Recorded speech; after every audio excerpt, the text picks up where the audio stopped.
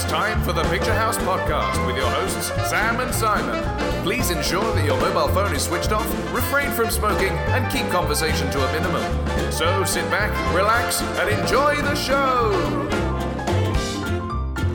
Thank you so much for talking to us today, Vicky. We are really excited to play The Phantom Thread in our cinemas and excited to talk to you today. Hello. We always play Paul Thomas Anderson's films and our audiences love him, as they should, because he's a brilliant filmmaker. We've seen Paul Thomas Anderson collaborate with Daniel Day-Lewis, your co-star in this film, but not with you before. How did Phantom Thread come to you, first of all?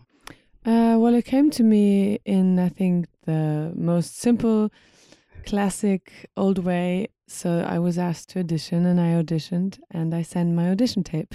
What goes through your head when you sort of see an audition for a Paul Thomas Anderson film come your way? I didn't. Oh, wow. Because I believe that the work is more interesting, more important than the name. Mm-hmm. And so I don't want to be misled by if it's someone famous or if it's someone I know. So I always try and skip the name and see the script. That's what I always do. In this case, I did it again and I opened the script. Of course, I didn't expect that Paul Thomas Anderson was the name I was skipping. Anyway, so I recorded the tape and I sent it. And when my agent called me to say that the director was very pleased, he was asking for my phone number. And I said, yeah, of course. She was suspicious because she saw that I was so cool, She said, do you know who the director is? And then I said, oh, no, you're right. I didn't read the name. No, it's some student film, no? Because I, in the meantime, thought, because when I opened the document, it wasn't a script, but it was just some lines. Oh, really? I thought maybe it's someone from, because it said London in the email. So I thought maybe it's someone from London making a short movie or a student, someone trying and find a script. But no, it was just an extract of a Paul Thomas Anderson script. And when I found out, I was very, very happy and excited. And yeah, as you can imagine. What a nice surprise. Yeah. So after you send your tape in, what happens next? Do you have a meeting in the room and do a live audition? Or did you have the job at that point? No, Paul called me and that was nice. And we just talked over the phone. I don't remember. I was probably too nervous. And he said he was going to come to Berlin and he came to Berlin.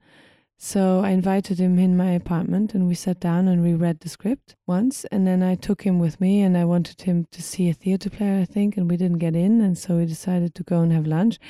And yeah, it was lovely. And then in the end of it, he just said, come to London. So I knew, okay, I will come to London. And to London I went 1 week after.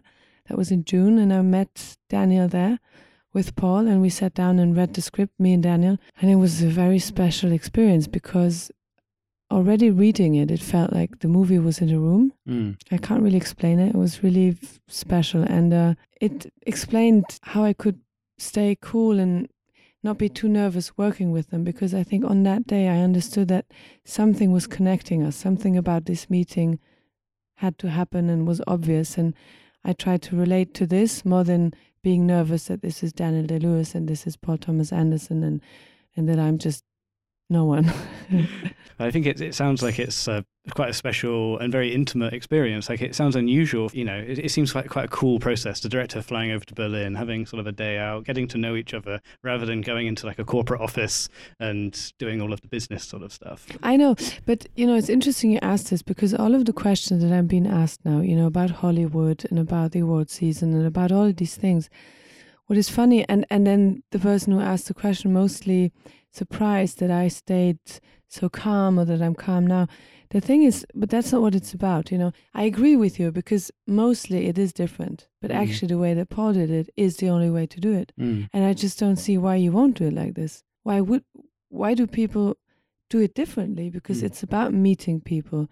It's about talking about the script more than going to some office and trying to please someone, because that's what you foolishly do then, you try and make a good impression. You try and each person is trying to make an impression and the other one is trying to be someone in power of something and the other one is trying to please and so you get lost and you lose the thing, and it's not about the actual work anymore. And I feel like the way this film was made, it benefits the audience, it benefits the final film. Exactly. Because on screen, it feels so unique. Exactly. It's such a special film to watch. Yes, exactly. And everything about the movie and about how the movie was made was natural and human. Mm. And now what you see in the film is natural and human. And obviously, human beings relate to it. And it just makes me laugh how people go, oh, wow, this is a surprise. That people are, why? Oh, they are people and they have feelings. And yes, they relate to real feelings. I think it sort of shows that there's maybe a lack of this type of film available to people in cinemas. Absolutely. And there's most of all a lack of trust into the audience that they are able to relate to this kind of films and that they are able to open their hearts and respond with their feeling to a feeling which is going on screen. Mm. It's the same with, you will show it in 70 millimeters, you said, and it's the same with this whole digital and film discussion. Like I always say to people, you cannot fool me, digital may be as great as it is, and it may be even better and become even better. If I watch a film or a photograph from my childhood, it will always look like a photograph from my childhood, and it does so because of the grain. Mm. So, and this is only because of the film. It's not because of the print. It's because it was made on film, and you have an energy that comes from the grain just on a pure physical basis. You will never be able to copy in a digital way because it's digital. It's numbers. It's not something you can grab and hold on to. So I think it's super important that we keep film alive and that we watch it and that we show people what kind of feeling you can get, what kind of experience you can get from it. Absolutely. I think it's really important especially when filming actors, because film is a moving, living thing, and so are actors. And exactly. It captures this energy which you just don't get. I always feel digital leaves me a bit cold. Exactly. No, it's absolutely true. It's the camera.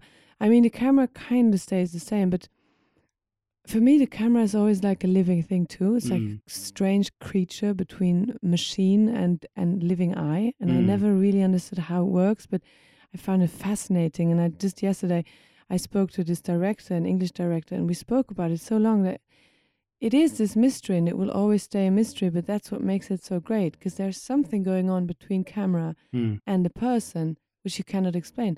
How does the camera see my feeling? How? Like, a camera can see my thought in my eyes. Even if I close my eyes, the camera will see my thought. How does that work? There's just nothing to explain it, but it's what makes everything. Absolutely. And fewer films are being shot on film, so I think we should celebrate and talk about the format. Yes.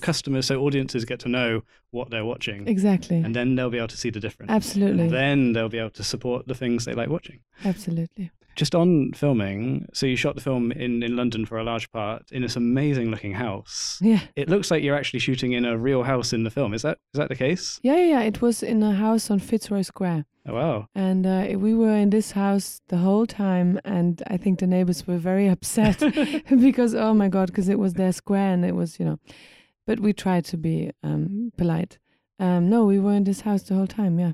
Was it interesting moving the film crew sort of around to get the angles? I think for the technicians, it was a pain in the ass because there was no elevator, so they had to get everything up and down and up and down. For us, the actors, it was luxury because being able to, just move from one room to the next in one house, I mean, that's what you want. That sounds ideal. Yeah. But I think we need to wrap up. But thank you so much for talking to us and for this wonderful film. I really loved it, and I think our audience saw too. I hope so too. Thank you very much. Thank you, Vicky. Thank you. You have been listening to the Picture House podcast, a Picture House's production brought to you by Picture House Cinemas. We would like to thank everyone who works at Picture House Cinemas and everyone who has ever attended a screening of a film at a Picture House cinema. Thanks for listening and see you next week.